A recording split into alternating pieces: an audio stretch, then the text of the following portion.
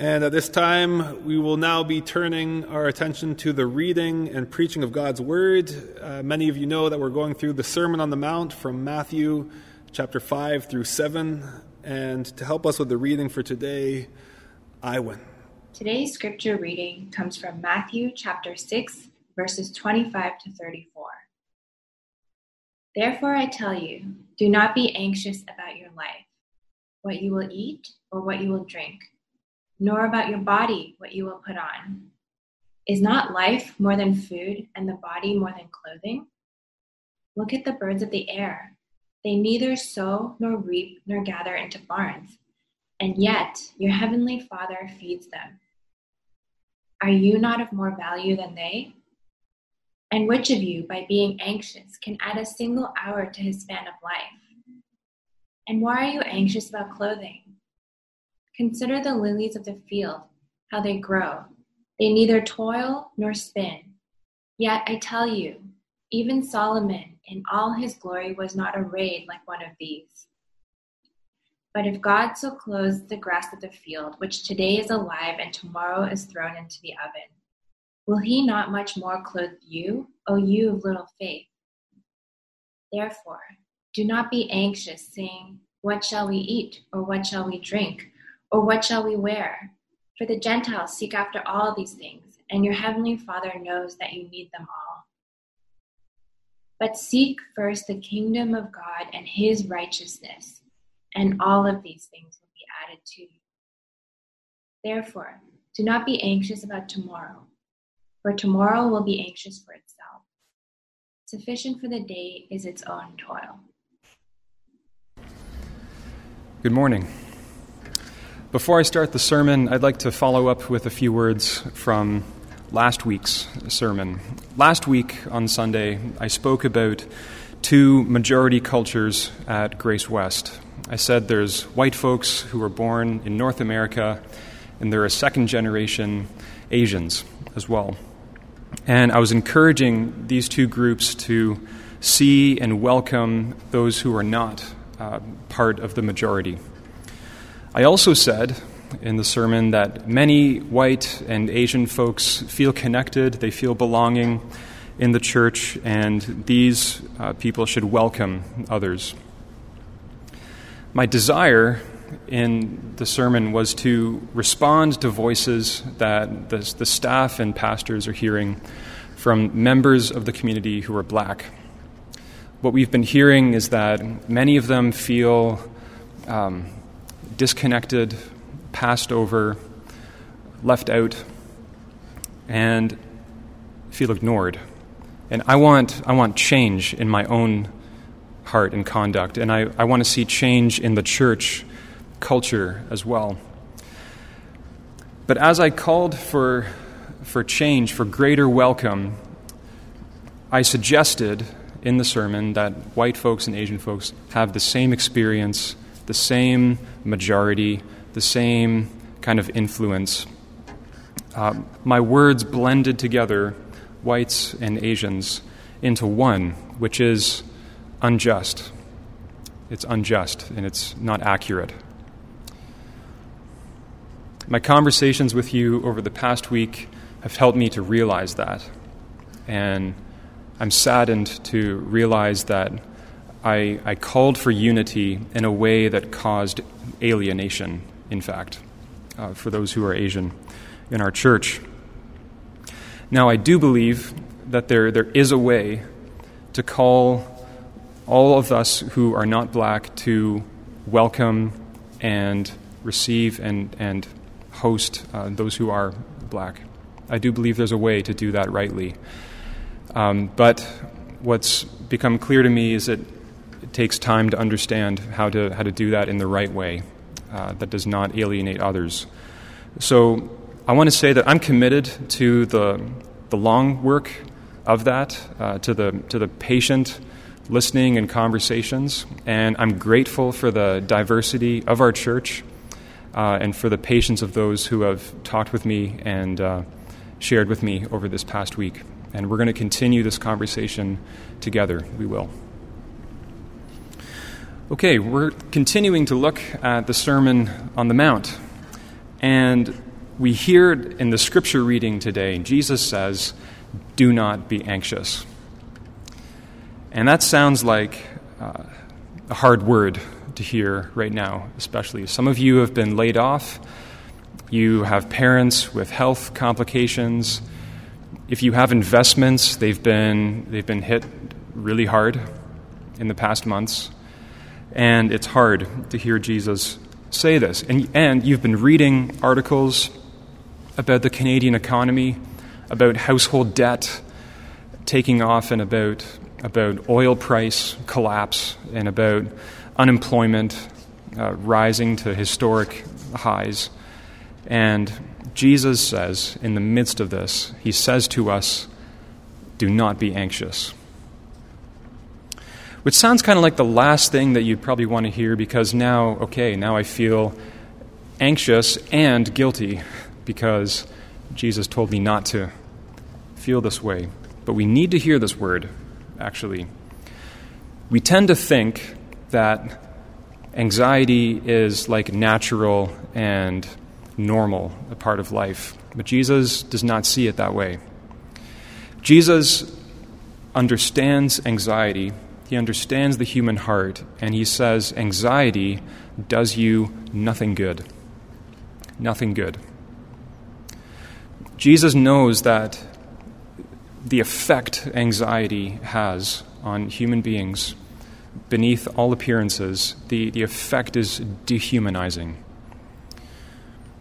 The fear about food and drink, the fear that you won't have enough, the impulse to snatch and grab and elbow to the front of the line. We've seen that kind of thing happen in the past months, especially in March, with the kind of panic buying that took place. People stockpiling food in their own homes, stockpiling more than they need at the expense of others not having enough. And we don't actually understand how supply chains work. We don't understand how grocery stores work. We just see bare shelves and panic, anxiety. We've seen anxiety do that these days, in these difficult and uncertain days. But anxiety is there in the good times too. It's more subtle maybe, but it's there. You see it in a thing like white flight. Here's one definition of that. It's the large-scale migration of white people from areas becoming more racially diverse. And we might think about American cities like Cleveland and Oakland and Chicago, but this happens in Canada as well. About a year ago, there was a group of us at Grace West reading a book titled The Inconvenient Indian, and it's by an author named Thomas King, who's from the Cherokee Nation. At one point, Thomas King talks about buying a home in Lethbridge, Alberta, in 1988. And he and his wife are looking at this neighborhood. They find a bungalow. It's a nice home. And they settle, they buy it, they move in. A couple of months later, they get a yellow piece of paper in their mailbox, and all their neighbors do. It's canvassed the whole neighborhood, from a prominent realtor in the city. And the paper says that a Treaty 7 family has moved into the neighborhood. Now, in that area, Treaty 7 is code for Indians. Now, the obvious meaning, it's not subtle. The obvious meaning is Indians have moved in to this neighborhood. Your property value is about to fall. So to save your investment and yourself, call me. I'll sell your home. I'll help you move to a neighborhood that is safe. And that is dehumanizing. Really, to everyone involved, it's dehumanizing. But that's what anxiety does. It drives people to abandon their dignity and to grab what you can and to fight to keep it tooth and nail. There is a better way to live than that. It's the way of God's children It's the way that God teaches his children to live, to think differently, to act differently. Jesus says it here. He says, "Do not be anxious. God is your Father. You're his children. Do not be anxious." Now, it's hard for us to wrap our minds around this, but when Jesus says to his audience, "God is your Father," that's actually a radical statement in that day, at that time. The Old Testament scripture would sometimes talk about God as a father, but not often, actually. And the times it did talk about God as Father, it was about the whole nation of Israel. No one in the Old Testament said, "God is my Father," my personal Father. For them, that would be like if you had a private meeting with a justice of the Supreme Court of Canada, and in that meeting, you didn't call the justice Your Honor, you called them "My Father" instead. One of the Old Testament Jews would say, "What? You can't do that. You can't call God your Father. God is in heaven. God is high and lofty, dwells in the heavenlies. God, you can't do that. You can't bring God down into your living room." But that's exactly what God does in the gospel. He sent Jesus Christ, the Son of God, in order to bring you into his sonship.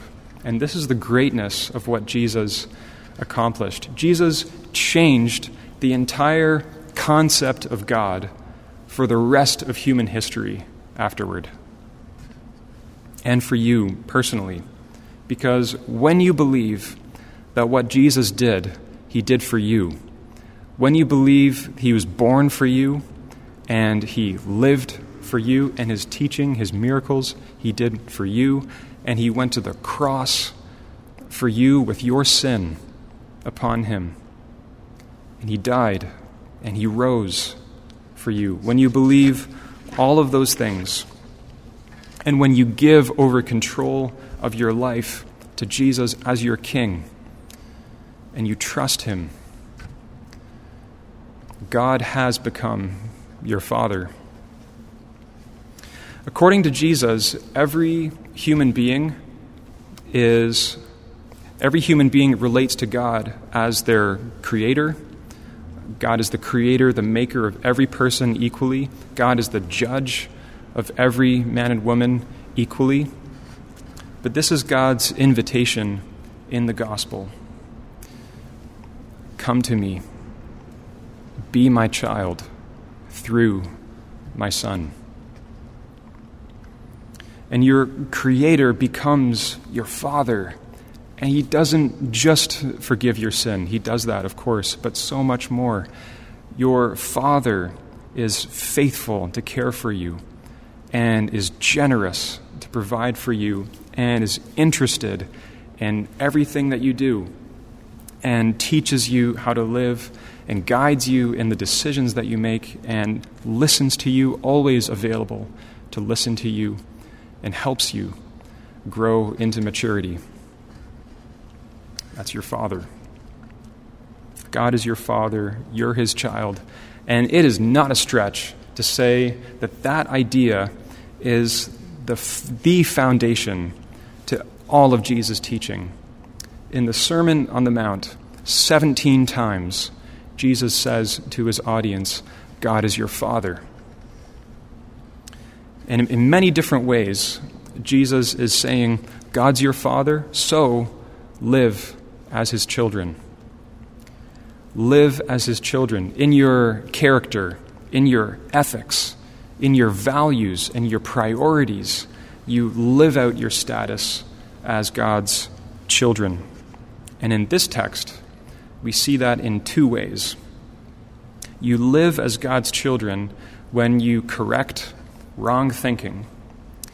And second, when you correct wrong priorities in your heart and in your life. First, you correct wrong thinking.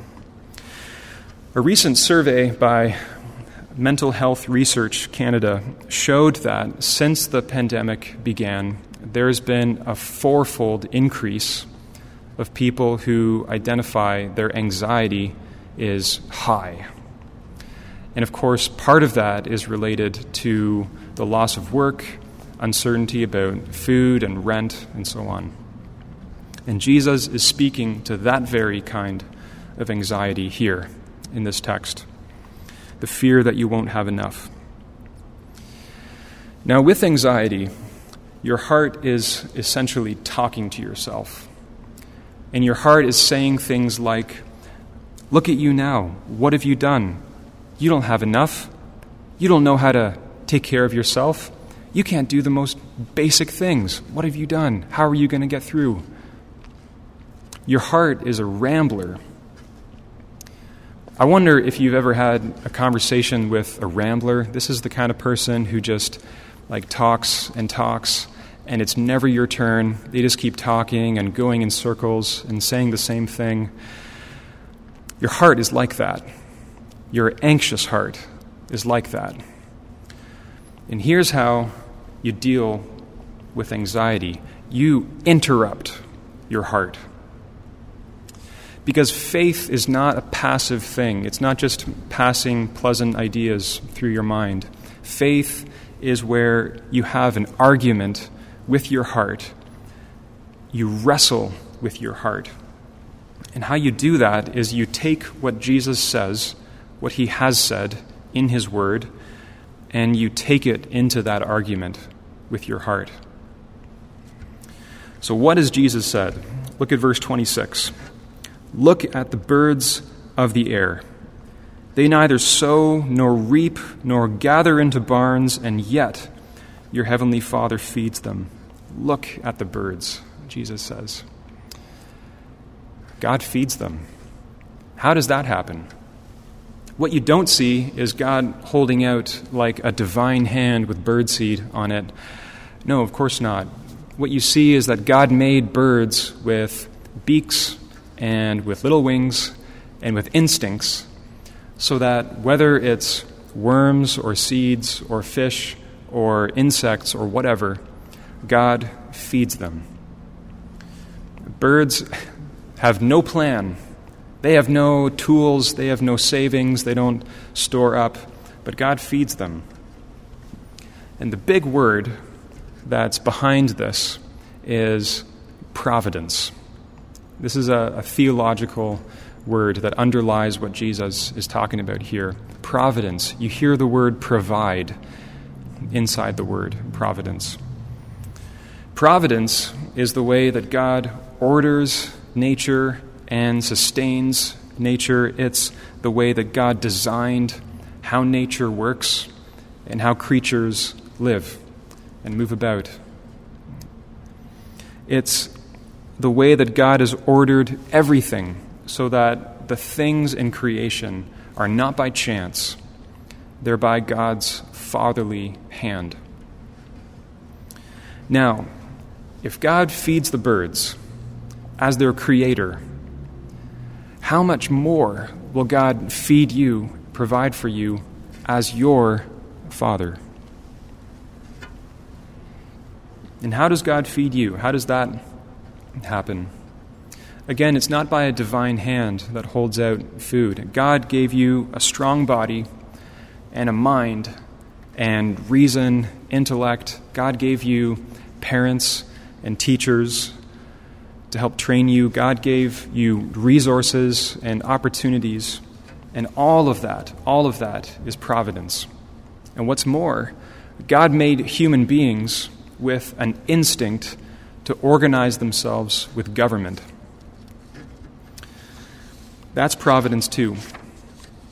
God's providence is why our government has stepped up in a big way during this pandemic. God is over the federal government of Canada and all levels of government underneath. So this is how you fight anxiety and wrong thinking. You listen to what Jesus has said and to what he says here. you listen to what he's saying and how he opens your eyes to see a world of providence. God's hand over all things as their creator, but to you as your father. How could he not care for you? He loves you. He's your father. Now, this is not to say, of course, that you'll never have trouble in your life. God cares for the birds. And we know this also, that birds grow old and birds die. And the flower fades, the grass withers. It does. But this is God's providence, that whether there is rain or drought, whether there is a good harvest or a bad harvest, whether there's health or sickness or prosperity or poverty, all things come not by chance, but by the hand of the Father, your Father.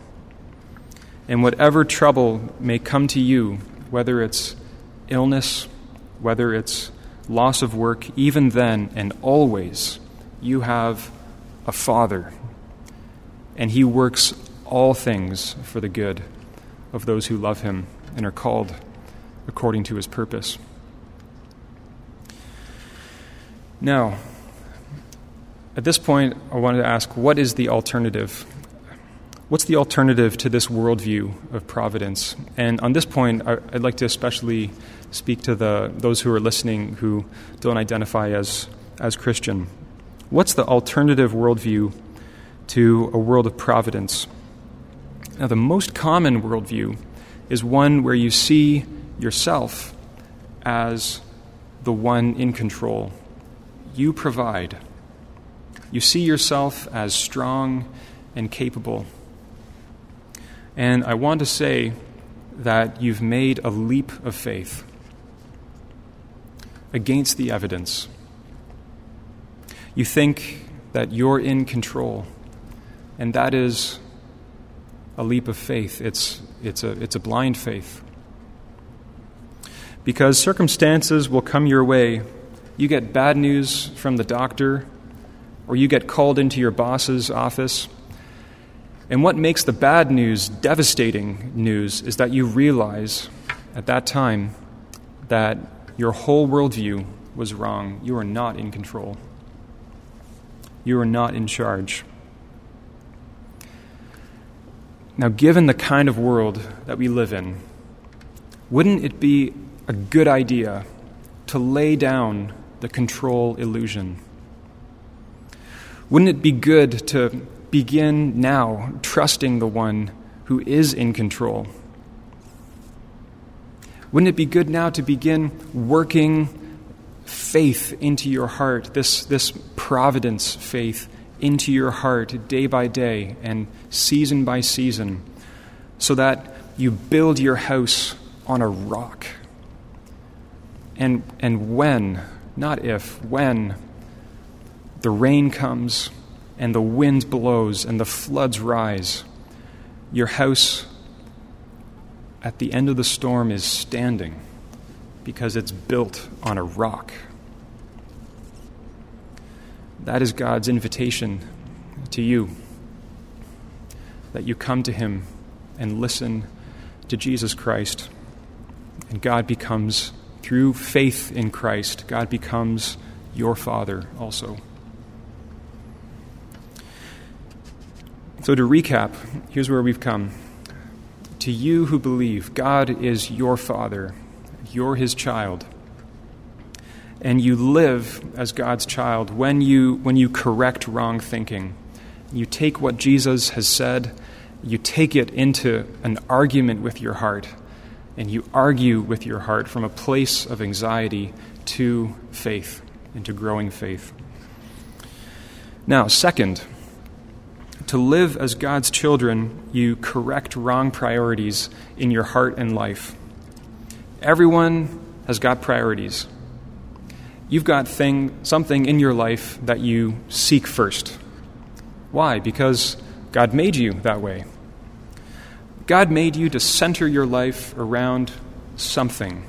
You don't just drift through life aimlessly. You have a direction, and you're chasing after that thing. And this is what makes you tick. This is what gives meaning to your life. Everyone seeks. But Jesus here gives a warning that what you seek first can be worthy, or it can be unworthy of that priority in your life. Look at verse 31. Therefore, do not be anxious, saying, what shall we eat, or what shall we drink, or what shall we wear? For the Gentiles seek after all these things, and your heavenly Father knows that you need them all. Now, of course, Gentiles were not in that day when Jesus is speaking. Gentiles were not always hungry and naked, of course. So what is Jesus saying? What is this kind of seeking that drives the anxious question, what shall we eat? What shall we wear? In that day, food and clothing were not just to prevent hunger and exposure. There was a status marker that came from the food you ate and the kind of clothing that you wore. This had to do with your image. It had to do with public honor. Now, at that time, there were two basic articles of clothing. There was the tunic, the undergarment, and there was the cloak, which went over it. The cloak was a longer, sleeveless garment. And this was the same for everyone, women and men, and the rich and poor. But there was lots of variety in how this clothing would look, depending on wealth and socioeconomic and so on. The tunic was made of linen and cotton. And for ordinary folks, the tunic would be brown or gray because it was not dyed with any color. It would be simple in a way that would let people work, and it wouldn't get in the way. It wouldn't prevent work. Now, for the wealthy, the tunic would be larger. It would be longer because the wealthy didn't do manual work. The clothing was more elaborate. The most wealthy would wear a tunic of pure white and a cloak that was solid purple. When you saw someone dressed that way in the street, you noticed, and you would get out of the way for that person to walk by. That was an important person. That kind of clothing brought honor. But equally, clothing could bring shame.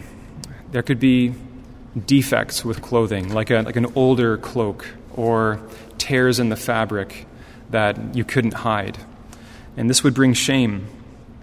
These kind of flaws were actually quite common in clothing, but it was an anxious thing because rich or poor, it didn't matter. People were very conscious about their status, about their image. There was a lot of concern for the social status. Now, 2,000 years later, are we any different? No, of course we're not. We go after the same things. We chase after status because status whispers to your heart that you're accepted, that you're worthy, that you're desirable. And Jesus says here, status chasing is the wrong priority in your life. Do not chase after clothing or after any other kind of status symbol. Look at verse 28. Jesus says, "Consider the lilies of the field, how they grow. They neither toil nor spin, yet I tell you, even Solomon in all his glory was not arrayed like one of these." Now, if it's a clothing competition, then King Solomon is number one. As far as human beings are concerned, he has clothing of purest white, and his garments are purple and scarlet. He's bejeweled with gemstones and gold. But do you see the humor in what Jesus says here? If you want comparisons, even Solomon, King Solomon, ranks after the lily of the field. Look at the field, Jesus says. Look at the thousands of lilies in the field. They're dressed, every one of them, in more beautiful clothing than the richest king in Israel. So don't chase after status. God clothes you. Be content with what you have. Don't run yourself into anxiety and worry. That's such a waste of your emotions. That's a waste of the opportunities that are around you for more important things. These are the more important things. This is it. Make this your priority. Seek first the kingdom of God and his righteousness. And that means everything that Jesus has been talking about in the Sermon on the Mount up to this point. Make this your priority in life. Seek this first. That means that you bring all your creativity and your energy where you see decay in society. You move in to that place as salt and light. What else? Where there's conflict in your family, you turn the other cheek. You pray for your enemy. You seek to reconcile with them. What else? You fight against lust in your heart. You help your brothers and sisters in that struggle. You give money to organizations that serve the poor. You give secretly. You give generously, and you store up treasure in heaven. And you pray for your neighbor who doesn't know Christ. You seek ways to build trust with your neighbor so that you can have the kind of conversations about things that really matter in life.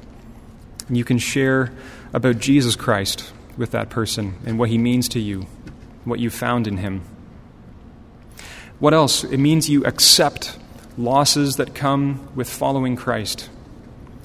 Whatever persecution comes, whatever loss to your reputation or opportunities for advancement, you accept the loss. You stay loyal to Christ. God knows what you need. He can take care of you, take care of your needs, so that you're freed up to seek the kingdom first. I'll end with a story from the English monarchy, from Queen Elizabeth I. This was not the current queen. This was the queen in the 1600s. She once told a man that she wanted him to go on a voyage. She said that we need your skills on this voyage to make it a success. But he was reluctant because he was a business owner, and business was not doing well. And he expressed to her his concern that if he went on this voyage, then his business would not survive. And she looked at him and she said, "My dear friend, you mind my business and I'll mind your business." And that is what God is calling you to here through Jesus' words. That you were made for this purpose. You were made to bring all your energy and your skill and creativity to seek the kingdom. This is the cosmic purpose that you were made for. Anything else is not worthy of that first priority place in your life, in your heart. Let this be your first priority, to seek the kingdom, to obey the King, Jesus Christ. God is your Father. He will care for your needs. He will surely care for you. Let's pray together.